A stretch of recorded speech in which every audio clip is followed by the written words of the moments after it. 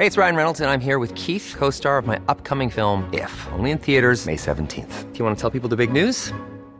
All right, I'll do it. Sign up now and you'll get unlimited for $15 a month and 6 months of Paramount Plus Essential Plan on us. MintMobile.com/switch. Upfront payment of $45 equivalent to $15 per month. Unlimited over 40 gigabytes per month. Face lower speeds. Videos at 480p. Active Mint customers by 531.24 get 6 months of Paramount Plus Essential Plan. Auto renews after 6 months. Offer ends May 31st, 2024. Separate Paramount Plus registration required. Terms and conditions apply if rated PG. Ryan Reynolds here from Mint Mobile. With the price of just about everything going up during inflation, we thought we'd bring our prices down.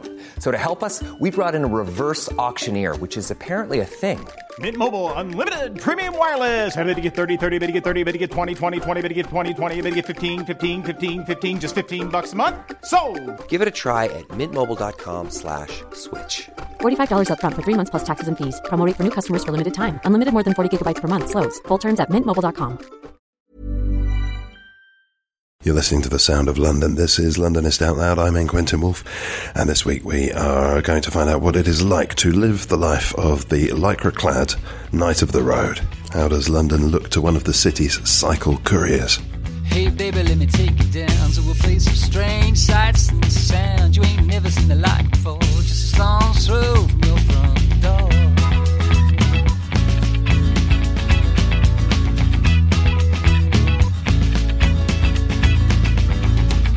Baby stood out me, see piece of air, land and sea. Some creep, some saw down the road, jam brand store. My heart aches for some far off place. No one clutters their view with your name, how you raised us. Love's fake and be free from change. Well, hello from atop a grassy knoll just around the corner from Highbury and Islington Station. We're in the shade of some trees on a little green, on a grassy knoll, if you will. It's a fierce day. By the time this goes to broadcast, we'll probably be in monsoon season, so this will seem extremely out of place. Nostalgia, yes. With me is John Day and an enormous bicycle. Hello, John. Hi. This thing that you've brought along today, I mean, this is no ordinary bike, but it gives us a bit of a route in, perhaps, to what we're going to be talking about, part of your life. This is twice the length of a normal bike. Think tandem length, and it's just come from Heathrow. Could you give us a description? I can. It's a Bullet cargo bike that I bought last week to sort of celebrate, nothing really. I suppose not being a bicycle courier anymore. It's the kind of bike that you see people cycling around London with, carrying huge boxes full of legal papers or sofas or ovens. Sofas? Yeah, you can get, I think, up to 180 kilos on it, so it can pretty much deal with anything a small car would. Yeah, I've been trying to work out what this is because, you listener, you'll know the bike with the attachment on the back. If you want your child to be instantly crushed by whatever vehicle fails to stop in time behind you, you can get those ones. But this is much more, I think there's a Dutch style of bike, isn't there, with a great big scoop front? This is basically modelled on those Dutch Buckfeeters, which are slightly more sit up and beg versions. This is much more Buck Rogers. A bit, I'd like to think so. Yeah, it's solid and fast and great fun to ride, and also people get out of the way when you're riding it in a way that they don't always when you're riding a fixed gear or a road bike, something like that. That's interesting. I was thinking about how much the front part of it, because it looks sort of armchairy. How much? Can I have a go? Can I have a go? Yeah, I will. Okay, in a minute. I don't think that's going to make for good audio, but I'm definitely going to have a go. Maybe we should have recorded it in the cycling around. Well, no, because then I'd be up the front end and looking into the exhaust pipe of it. No, I don't fancy that at all. In fact, that's a bit of an issue, isn't it? It hasn't been yet, but then my daughter's too young to complain, possibly. So yeah, she'll. Right, when she has a 40-a-day smoking habit by the age of 5, you'll know it's all right. But it reminds me a lot of those lying down bicycles. It looks like a collision has occurred between a lying down bike and a normal bike. Yeah, it does, now you come to mention it. Anyway, enough of that. But you've bought a bike to celebrate not having to ride a bike anymore. Not having to ride a bike professionally anymore, yeah. So, and this experience of, 4 years, I think, has formed the basis of a beautiful piece of writing. A very serious, not an amusing piece of writing. Yeah, I'd like to think it's at least entertaining. But yeah, I was a bicycle messenger or courier for 3 or 4 years over a kind of 10-year period in between doing other things, studying for various degrees and discovering that I didn't want to have an office job. So, and I wrote a book that was published last year about that experience called Cyclogeography. And yeah, it's partly a kind of a memoir of my time as a courier in London and a kind of portrait of the city seen from the saddle. but it's also, as the terrible but unavoidable punning title suggests, an engagement with a tradition of, in particular, London writing that comes under the broad umbrella term of psychogeographical, which I'm sure many of your listeners will have come across before. But I kind of discovered this subgenre, if not subculture, of writing while I was a courier. So I began reading. The term goes back to Guy Debord and the Situationist International and these kind of radically politically engaged sociologists in mid-century France and Paris in particular, who set out a kind of research, a playful research program, which they termed psychogeography, which was to be the study of the relationship between the individual psyche and the urban environment. And Guy Debord in particular, who was the kind of the most prominent and aggressive proponent of the idea, came up with all sorts of kind of psychogeographic games that he suggested would allow us to kind of rediscover the urban environment that we all lived in by denaturing it, by making it strange in various ways. And the kind of central principle of the psychogeographic game was the derive, the drift, where you would kind of enforce various paradigmatic or programmatic rather rules on your on a journey through the city, usually a walk. So you might do something like draw a shape on a map and then walk the shape that you've drawn and record the experiences you have as you go. Or in a kind of famous pointless game, they once, I think, used a map of Berlin to try and navigate Paris. So it was all about kind of breaking free from a world of signs that the city so often is. And this tradition of writing was kind of rediscovered and promoted by, in particular, people like Ian Sinclair and Will Self in the 90s and early 2000s as a kind of way of essentially kind of structuring a walk, a piece of travel writing, as far as I can tell. So it's kind of lost its political edge to some degree in its second wave manifestation, I would argue. But all the same, it sounds as though socially or culturally it would still be about transgression of some sort. I think it is, yeah. I mean, often the transgression is kind of sanctioned by we've talked a bit about kind of nostalgia for London, and I think one charge you might make of the kind of second wave psychogeographers is they do tend to kind of fetishize either a declining industrial infrastructure or a kind of loss, the romanticisation of certain kinds of spaces in London, like Sinclair trudging around the Olympic Park and so on, has been, the sociologist James Hartsfield calls it London nostalgia, this idea that we're kind of resistant to things like redevelopment and gentrification and so on because they allow lone white males to wander in raptures, kind of these old industrial sites. So I think there's this. I don't agree with that critique necessarily, but I think there's a sense in which the kind of radicalism of Debordian psychogeography was slightly lost sight of in its second wave incarnation. Because that seems extremely important and very much so in relation to what I do. The danger there seems to be losing a sort of authenticity, not being able to strike it in the first place. Yeah, I mean, the question of whether authenticity has ever existed, I suppose, in this kind of writing, that's always the charge, isn't it? And it's something I think that all of these writers, myself included, I suppose, made anxious by. Coming back to how this relates to couriering, or at least cycling in London, partly the psychogeographic tradition is riffing on an idea that walking enables you is a kind of democratic mode of encountering any kind of landscape, and it's one that is both a little bit subversive potentially, because you're either kind of walking in places that you're not supposed to be, or allows you to get off kind of officially sanctioned channels of movement. So for Debord and so on, the idea that you didn't have to get on a particular bus or a tram line or whatever, that you could kind of make your own way through a city was kind of exciting. Knocking on the door of romanticism, actually. Yeah, very much so. Yeah, I think so. I mean, that's in a sense, I'm sure. I mean, all of these ideas do, including the political radicalism, of course, because for Wordsworth and Coleridge, the walk was a kind of radical democratic act and something that was kind of taken on by people who kind of trespassed on Kinderscout or whatever. There are kind of literal radical manifestations of the walk as an act of dissent, and of course, Romanticism at least thought of itself as being a democratic form. In the preface of the Lyrical Ballads, Wordsworth talks about a poetry that for the first time is written in the language of the common man, and so the whole shtick of Romanticism was certainly founded on that notion of accessibility and openness, I suppose. But what struck me when reading these writers is that, with a few notable exceptions, no one really had written about the relationship between the bicycle ride and urban space in particular, or landscape in general. There are a few, and I go into them in the book. I think there's a kind of strong Irish literary tradition which treats the bike as a kind of slightly strange and subversive vehicle. I'm thinking in particular of the work of Flann O'Brien and Samuel Beckett, where the bike becomes this kind of sinister force.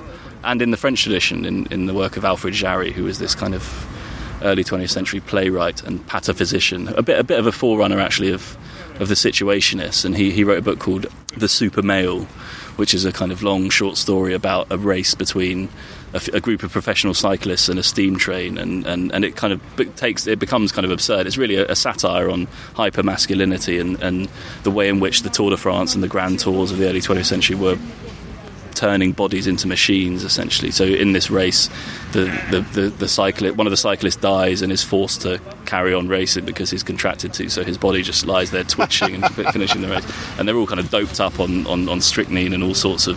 So partly, this relationship between bodies and machines that the bicycle represents, that can either be a kind of a futurist orientated kind of vision of dystopian subjugation of the body, or can be a kind of nostalgic. I'm thinking in terms of who was it who said whose vision of Englishness was old maids riding bikes to churches. It was John Major.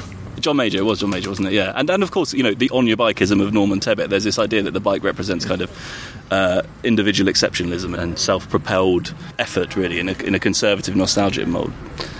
So all of these kind of ideas were obviously running through my head. I mean, one of the great advantages... He does think a lot for a cycle courier, doesn't he? You have a lot of time to think as a cycle courier. I think that's the key. So, when you only get paid for the packages that you deliver, and on the downtime you're sitting around, sometimes on nice days like today, often in the rain, on a bench. And so I use those moments, you need to... I read, basically, in those moments. And so the book was kind of a product both of my experiences cycling around London, but also the reading I did in my downtime in that, and I wrote a lot of it on those same park benches. Did your academic other life have much to do in any obvious way with the cycling? Well, I mean, no, weirdly not. I mean, I suppose my research interests as an academic are in the same period. I sort of work on modernist literature, broadly conceived, but the authors I wrote about in this book and the ideas don't really... There's not much crossover, no. I've met one, I knew him very well, a cycle courier. He was very much his job. He enjoyed it very much. He was all about cycling, all about being on the road. The overwhelming issues that seemed to come through from him were to do with getting things around on time and avoiding death. And I presume that must be something that you find yourself having to address when talking about the work. Yeah, that's true. The avoiding death stuff. The avoiding death stuff. I mean, it's a difficult, it's a physically demanding and potentially dangerous job. And indeed, those were some of the things that I think most attracted me to it, in the sense that it's actually pretty hard to finish a day's work in the contemporary world, well, in the West, in an urban environment that knackers you. I think very few people do the kind of physical labour. Like every day, I suppose an average day you cycle about 60 to 100 miles, and by the end of a week, I really felt kind of really blissfully exhausted, and I loved that. I loved feeling tired at the end of the day and not having to, and switching off. And I've never slept better than I have when I was couriering. And you mentioned danger, and I suppose, I mean, I'd sort of always cycled in London. I grew up here, and I grew up cycling here, so I don't feel uncomfortable in traffic. And as a courier, you get such confidence in your own, in what you're doing, in the microscopic movement of cycling quickly through traffic, that you, touch wood, have quite a lot of confidence in your own, bike handling skills, I suppose. So I never had any particularly bad accidents, although plenty of scrapes. And yeah, I suppose the single-mindedness you're talking about that your friend had is definitely there. You have to do this job, which is quite badly paid, and as I've said, physically demanding.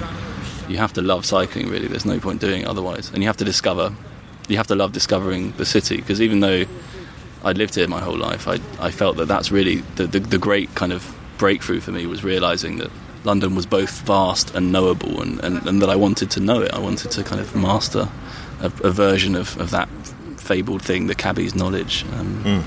So yeah, I kind of love that discovery. You have this weird relation. You develop this weird relationship also with the buildings of the city as a courier, because you're often sent to post rooms, especially in big commercial developments. A lot of the work you do is places like More London Place or wherever it might be. You get kind of privileged access, or it feels like privileged access, to this kind of backstage city that no one else really knows about, and that was pretty compelling too. Can we develop that idea a little bit? Well, I'm just thinking of the kind of people always ask me, like, what weird jobs do you do? And in the book, I describe a few of them. One was some of them are just kind of obvious and I guess too irresistible not to write about. So I delivered tea bags to Buckingham Palace once that I picked up from Fordham Masons, and I used to deliver quite regularly packages to number 10 Downing Street, and you just kind of get way through the front. Weirdly, they don't have a postroom, so when you're delivering something to David Cameron, as was, you kind of wave through to knock on the front door, and I like that feeling that you never knew quite where you'd end up during a day's work. But there was something else I think I read in your gaze just then, before you went down the well-rehearsed anecdotes. I think I saw something else there, some sort of fondness for something. Something that's a bit less hard to describe, I suppose, and it sounds ridiculous, but things like the idiosyncrasies of particular lifts, goods lifts in London. I remember Greater London House, which is this kind of, I'm sure many of your listeners will know it, just near Mornington Crescent, a big kind of Art Deco-y Egyptian-clad building, which has the most kind of, infuriating lift actually in many ways, but there's something about it and the graffiti within it that I was sent to kind of every week or so that I grew quite fond of. That and the kind of the vast infrastructure underground at places like More London, which are, they're essentially just giant loading bays, but they feel like kind of miniature villages or nation states. In some of these places, they take your photo, they'll give you a temporary ID, and then you're kind of released into this other world, and it's a world that I don't think many people have. So this is the exact opposite to being a tourist, but it's on that same spectrum. Yes, I suppose it is, and in a sense it takes us back to that question of psychogeography as a means of discovering an unknown city, either by losing yourself in a place you don't. Walter Benjamin famously said that to lose oneself in a city as one loses oneself in the countryside is almost impossible, because a city is built of signs. You have to kind of willfully ignore the fact that you can look at a map, that everything's artificial, essentially, planned and designed and organised. And I suppose this, in a sense, my experience as a career gave the lie to that, in the sense that though you can read a city, you can't always access everything about it. And that freedom of access that I got was something I kind of shamelessly exploited, in that I used to, so there's some writers like Ian Sinclair, I interviewed him for the book and in the book, and he was very, he's a wonderfully accommodating man, and I just kind of turned up on his doorstep with a letter one day, dressed as a courier, so the kind of uniform of the job gives you this strange access to people. Think it's a bit weird that there's this courier who's interested in talking to you, and so him and Richard Long, who's an artist who I also spoke to for the book and recreated one of his cycling sculptures. Those were both relationships I developed through the kind of weirdness of being a courier and turning up on someone's doorstep and going, "Hello, I've got a letter for you." Well, there's the access, and there's also, I'm seeing how one would tie together the quote you mentioned from Benjamin, Guy Debord and his artificial impositions on how you navigate. I think what I see in common between you and the chap I mentioned earlier was there was a great pleasure to be had from being one removed from all the rules. Having a freedom to move around in a way that other people do, not just about access, but about liberation in some way. Yeah, and that's there's a great paradox at the heart of that, of course, in that it's a bad, unregulated job. You're paid often less than minimum wage. So the freedoms that I agree are certainly there in your day-to-day work. The idea that you're kind of separate from the other city users, and I suppose in a sense superior in how you navigate a city or move around it. That was incredibly intoxicating, but also completely chimerical and misleading in the sense that it's very badly regulated. You're self-employed, so if you get knocked off, there's no sick pay. You're only paid for the work you do. Is that an if or a when?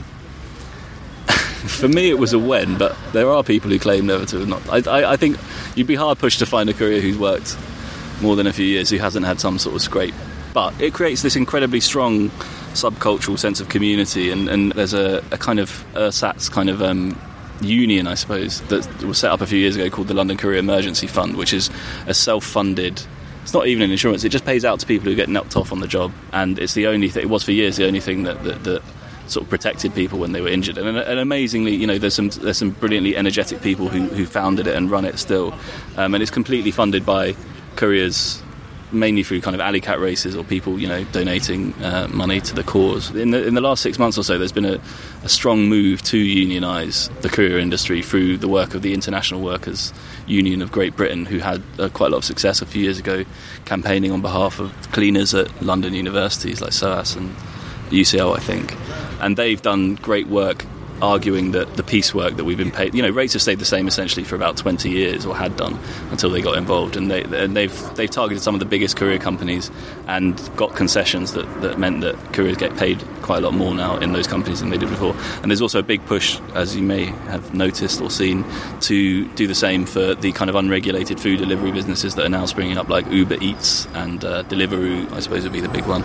There's been a big prominent campaign against those in the last few weeks, which I think is really all to the good. It's a strange thing because in a sense the couriering industry has preempted what is now the hot thing in kind of decentralised startup employment labour companies. Things like, thinking of those, what's the term for those, delivery type organisations where you don't really have employees. Uber is the big one, so it's kind of messing with an established employment paradigm. And I think to the detriment actually of workers, the people who are really screwed in these new scenarios, these new working conditions, and they're not the startups, but they are the people who have to do the labour on the ground at the end of the day. Yeah, quite so. I mean, there was that interesting case at Byron Burger not long ago, wasn't there? It was interesting because when you dig into that, you realise that the company is under pressure of huge financial fines to police the paperwork, but actually they don't have the equipment or the resources or the databases to be able to do that. I don't know whether Byron Burgers can be excused from that behaviour by suggesting that too much pressure is put on them to monitor their own staff. I think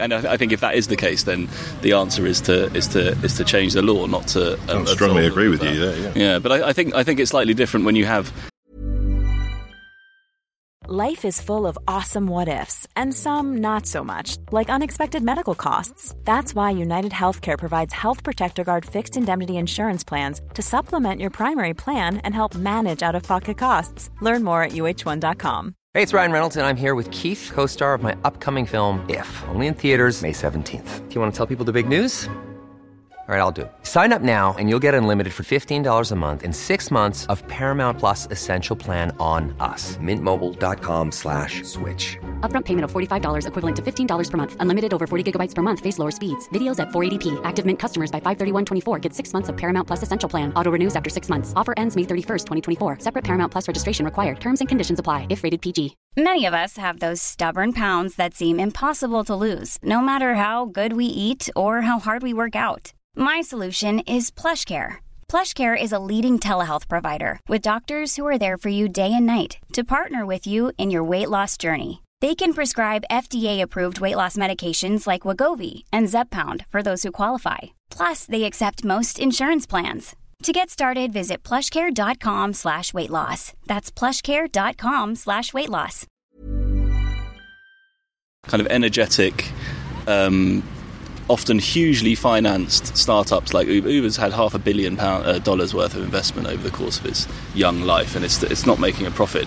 But what it can do is kind of instigate this hyper race to the bottom by sucking up all of the kind of. I mean, life as a minicab driver in a traditional minicab office probably wasn't great either, but I'm sure life of luxury, I should imagine. Dance like better than working, I think, for what Uber might become if all of those little companies go under, because they've pumped $500 million worth of investment into essentially buying workers' rights. It seems to me it's a kind of nefarious position you're in if you're employed as a self-employed subcontractor, which Uber drivers and all couriers are, because you basically are an employee. You have to turn up. You have to do your 9 to 5. You often have to pay to rent equipment or a radio or a uniform or whatever, and yet you're afforded none of the... Oh, you're uniformed as well, then? Well, some courier companies are. I didn't work for any of those that were, or that charged you for that, but you usually have to pay a kind of charge to rent a radio and an XTA, the device that you get jobs on. And that just seems to me a way of smuggling in Victorian working conditions into the modern, seemingly forward-looking economy, and it's a dangerous thing. And I think people like the IWGB and other kind of younger networked unions will do good to combat, actually, because I think it would be a dangerous and terrible thing if this became the norm of employment, which it seems increasingly it is. 0-hour contracts are part of the same tendency, I think. there's another dimension to it as well, and this is purely on an emotional rather than any sort of intellectual or political basis, but watching the average Deliveroo driver pass you by with the enormous cube strapped to their back, there's no dignity in that at all. No, and they're not. I mean, they look. I'm sort of shocked. I sort of first noticed them about a year ago, and they're just kind of normal cyclists. They haven't, unlike couriers who've had about 20 years, I suppose, to develop a subculture, including what they look like, you know, and the kind of the way they ride and the kind of the competence. You know, lots of the things that you think of as cliches of courier fashion, if not subculture, do have slightly practical justification. So things like riding a fixed gear bicycle, it makes much more sense to ride a single speed with no gears, to get mucky and dirty and brake for if you're riding in dirty London streets every day. And I guess things like, you know, wearing lycra under your torn jeans. I'm not sure whether sort of the tattoos and facial piercings that you might also associate with couriers are necessarily part of a practical response to the working conditions. But no, but it says subculture in the same way, doesn't it? And delivery riders just haven't developed that at all. They are, you know, they're just people who need to work. Who have a bike and think, well, I'll give this a go. And in a sense, that makes it even worse, I think, the way in which, you know, they don't really know what they're signing up to, I think. Is unionisation the way forward, and specifically in the political, not just the political climate, but with the big black hole, as I perceive it, at the top of the Labour Party, against a strong Conservative movement? Yeah, I mean, I think the questions of what it means to be an employee for a company, for one of the, you know, for a courier company or any of these other places that kind of smuggle in, that fudge the issue of self-employment, it hasn't really got a great deal to do with the meta politics of Labour or Tory rule. There are practical solutions to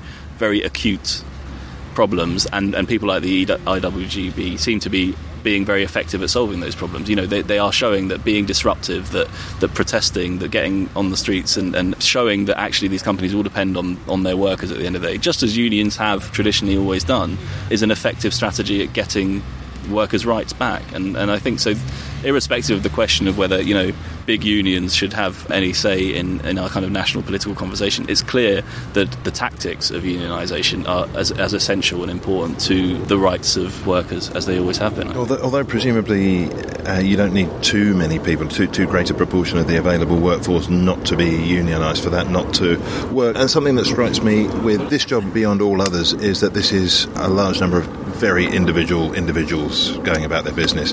Surely other people are going to step in. It's true, and that's what makes, I think, what they've done so impressive, actually, because traditionally it's been incredibly hard to unionise the courier workforce. There have been various attempts over the past 20 years to do so, and they've all failed, partly because there's a huge turnover of workers often who are doing this kind of work, but also, yeah, as you say, there's a kind of resistance to collective action, I think, in some respects, to what it has been in the past. What's kind of impressive, I think, about what the Deliveroo protests achieve is that actually there is no union. This was a wildcat strike because they weren't even actually employees. That was the whole point. It was kind of facilitated by people with organising experience, but it was the workers themselves saying, no, we're not going to. What was happening was that Deliveroo decided to impose a new contract on their riders that would do away with their hourly rate and pay them as piece workers instead. They claimed it was a trial and so on, and the workers just made them very quickly realise that those are the people, you know, you can't deliver any overpriced takeaways when your workers are unwilling to do that for you. So I think that's what it's shown, you know, and I don't really know why it's happened as it has. Maybe it's just become more conspicuous, or maybe I think the truth is that back in the day you could earn quite good money as a bicycle messenger. You know, there's stories of in the 80s and 90s and the first wave of couriering, people used to earn, well, they earn roughly what they earn today, I suppose. So a good week you'd earn 500 quid, but back in the 80s and 90s that would be a pretty good salary, whereas now it's not enough to live on, or barely. And there are obvious reasons for why that decline has occurred, some of which are kind of technological. The old story of the fax machine taking a chunk of the work out of couriers' bags, and then the internet obviously made another dent in it. So there's definitely been a decline in the numbers of traditional bicycle couriers in London. But people will always need goods delivered, and there's also a kind of another funny law, I suppose, of information technology that... Did you accidentally say parrot just then? No, paradigm. I was going to say, but then I realised that was both pretentious and wrong. But there's this kind of law. So a lot of the work I ended up doing in my final year on the road was for media companies, where I was carrying, for film companies in particular, hard drives with rushes on. And it's still the case that it's quicker and cheaper, indeed, to send a courier with a large data dump than it is to email a big file, because a hard drive will always, or has so far, always increased its capacity above that of the bandwidth of the internet. So it's a very strange, almost kind of Moore's Lawian thing, where it will always be quicker over short distances to send a courier with a bike with a computer on it than to email something. And I quite like that way in which the human component of information transfer manifests itself still at the level of big files anyway. For hundreds of thousands of years, the fastest speed information could travel was really the speed of a human being or an animal, or potentially, I suppose, if you take into account smoke signals, the speed of light, but it couldn't travel very far. Pigeons are the obvious kind of analogue to the first wave of that kind of technology. But yeah, it's only very recently that I think that's been disrupted. Disrupted, but not quite transcended. Still not quite transcended, yeah, depending on what you're sending, how much information you're sending, I suppose, yeah. So who else do you consider to be part of the world of the cycle courier? I suppose, there's quite a lot of solidarity between motorbike couriers and bike couriers, partly because you're both on two wheels and feel the same vulnerabilities, but, there's a lot more, I felt a lot more connected with those kinds of road users than I do now. Now, cyclists are such a often irritatingly celebratory group of people that I'm part of that crew now, I suppose, the average cyclist. But our great antagonists traditionally were always black cab drivers, who are not uniformly awful, of course, but they do have a tendency. There's the classic line is that there are two types of cab drivers: those with passengers and those without, and those without do tend to behave just as thoughtlessly, I suppose, as couriers do. So they often, I got knocked off once by a courier, a cabbie pulling a U-turn in the middle of Oxford Street, and they do that often just on a whim, seemingly, just to keep you on your toes. So they were. But what was very strange, were they very apologetic? No, not really. No, not at all. Actually, no, they don't. It's part of the, I suppose, the confrontational game that you play. You can't acknowledge culpability, can you? Well, so you're lying there spread-eagled on Oxford Street? Yeah, I don't think it's that. And they're not acknowledging that? Well, they were not. They were just sort of, oh, should have looked where you're going, mate, type idea. Yeah. I was once going down a bike lane in Bloomsbury, and the passenger of a cabbie opened his door on me, and the cabbie blamed me, and I thought that was extraordinary, and I just wouldn't let him leave. I just pulled up in front of him and called the police over and got him done, because you can't. I'm sure. I mean, maybe I don't know my Green Cross code well enough, but I'm sure they're supposed to pull over when they release their passengers onto the world. So he just thought, he should have been able to stop on this door opening on you. But that's the risk. Doors opening on you, cabbies doing U-turns, and people lurching out, presumably. People lurching out, but you can usually. I never hit a pedestrian, thankfully. I think cycling in London is very safe, and everyone should celebrate that and acknowledge that. But the thing that kills kind of 90% of cyclists in London is big lorries turning left onto you. Once you don't go anywhere near them and kind of avoid those kinds of scenarios, I think the most, touch wood obviously, but the kinds of accidents you have are generally low-level scrapes and bumps. From your POV, what's the commonest offence committed by people on two wheels? Oh, no comment. No comment? No comment. I don't know. I don't think we're allowing that. Well, there's red light jumping, I suppose, is the thing that now I'm not a courier annoys me most about cyclists. But also, is it really? Yeah, I don't do it at all, but I did do it a lot. I thought there was a big defensive argument for it.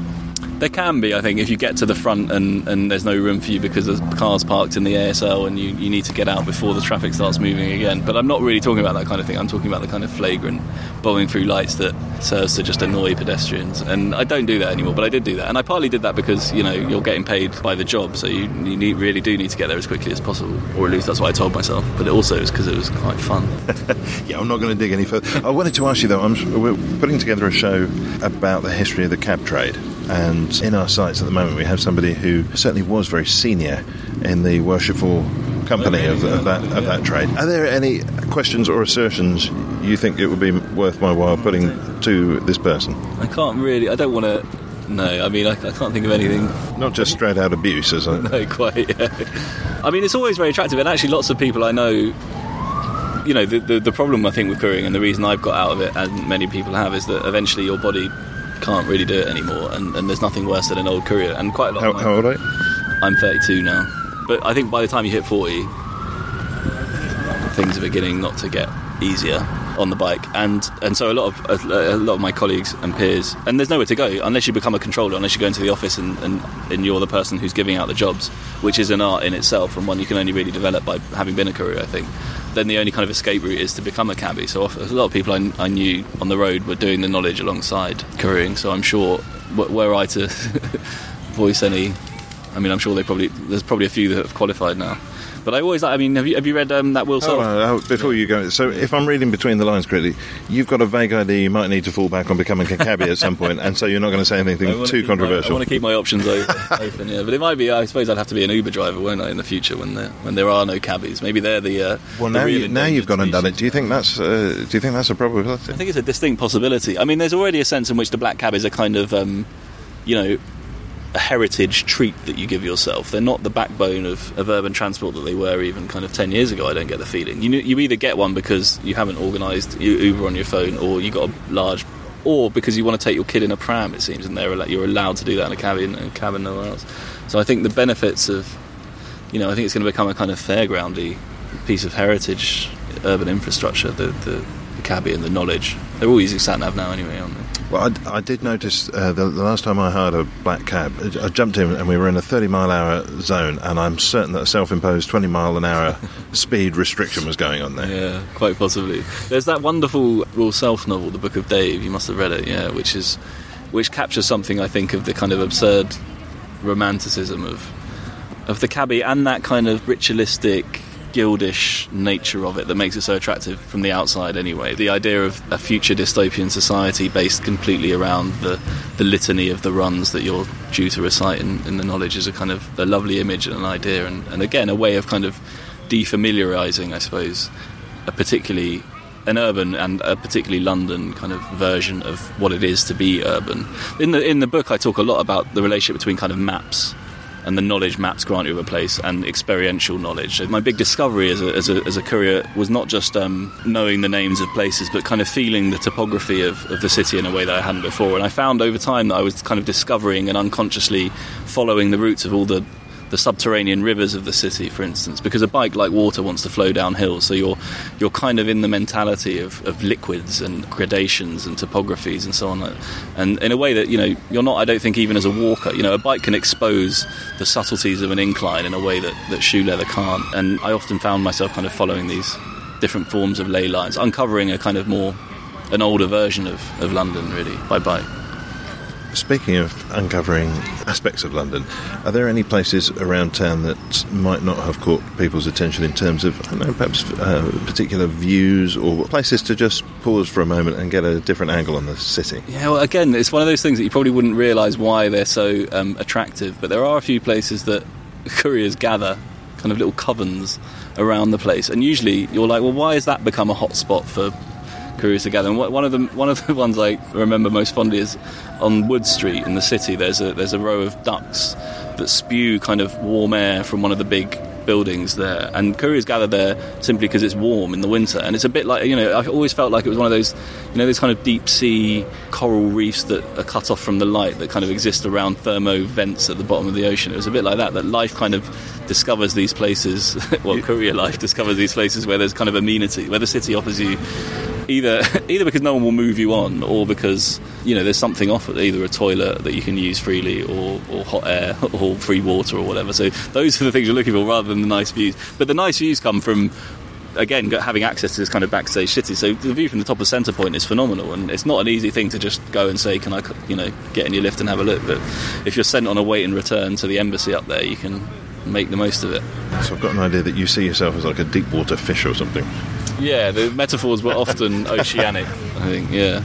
You talk incredibly well about cycling. That's very patronising to say, but you talk so... The reason I say you talk so well is because you've been talking now about the book and about this experience over and over again. Some people would be fed up with it by now. Yeah, I did that. What of it? I wondered, that aside, what would you... and I say that with in mind the fact that you've been talking about this book now for some time. It's been out a little while. Yeah, it's been out for a year now. Yeah. And paperback's dropping soon. Good. Yeah. And of course you'll be required then to talk even more about it. But I wondered if this weren't the subject that we were talking about, what would you like to spend 3/4 of an hour discussing? In a London context? No, not necessarily. In a sitting in the park. Sitting in the park context. Well, currently on my mind is just endless novels that I've been reading over the last 6 months. So I suppose it would be arguments about those and whether they're any good. Can we mention the context for that? Yeah. Well, I mean, I've been judged for this year's Man Booker Prize, so that has been taken. I've read 160 books in the last 6 months, 160 novels, which works out as a book a day, and I now am free of that daily grind because we've announced our long list last month, but I'm still, I'm rereading the long list and thinking about those books, all of which are excellent, and you should seek out. Not many. Like A.L. Kennedy's is a London novel. That's very kind of modernistic, actually, take on the idea of a day in the life of a city. But we can't go into too much detail at this point, can we? Because of I can only say that they're all excellent and have an equal chance of winning, I think. My final question: knowing people who are very physical for a living, and seeing how their mood changes, how their demeanour changes, their creativity, if they don't get to move, what's the relationship for you between solid cycling and not solid cycling and the rest of your life? How do they affect each other? It's a strong one, because I think when I stopped couriering, a lot of things in my life changed. I gave up because I was about to have a child, and then I did have a child, and so that was a big change. I also... The ultimate delivery. Yeah. And I also had to, partly because I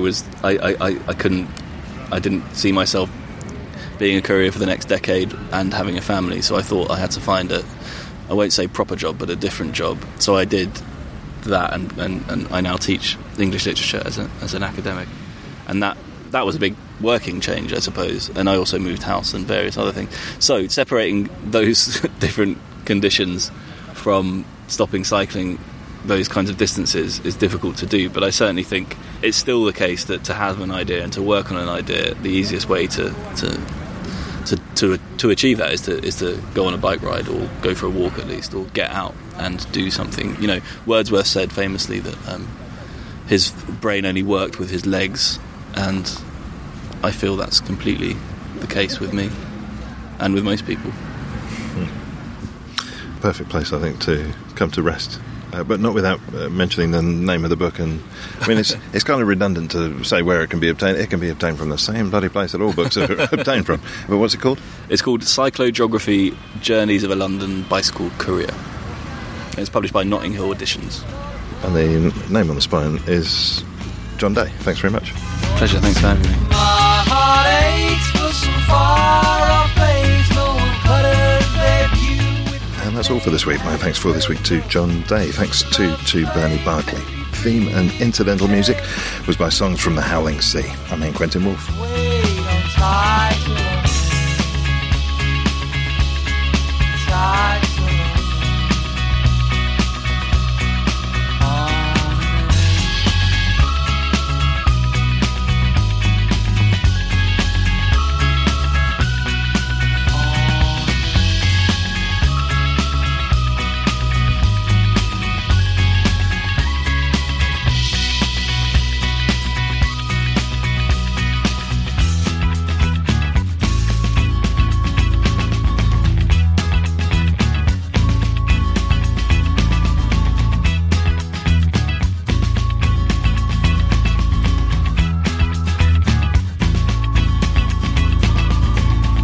Baby, let me take you down to a place of strange sights and sounds. You ain't never seen the like before, just a stone's throw from your front door. Planning for your next trip?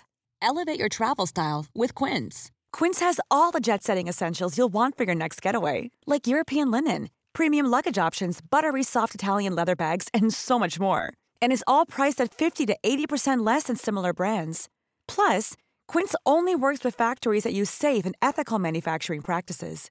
Pack your bags with high-quality essentials you'll be wearing for vacations to come with Quince. Go to quince.com/pack for free shipping and 365-day returns.